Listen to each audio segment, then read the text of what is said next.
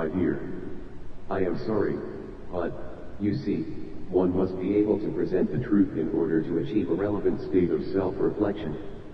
It is not merely by statement, but by necessary action, that this will transpire, not merely in your own relations, but within your perception of my relations to others, as well as yourself, Irin mentioned.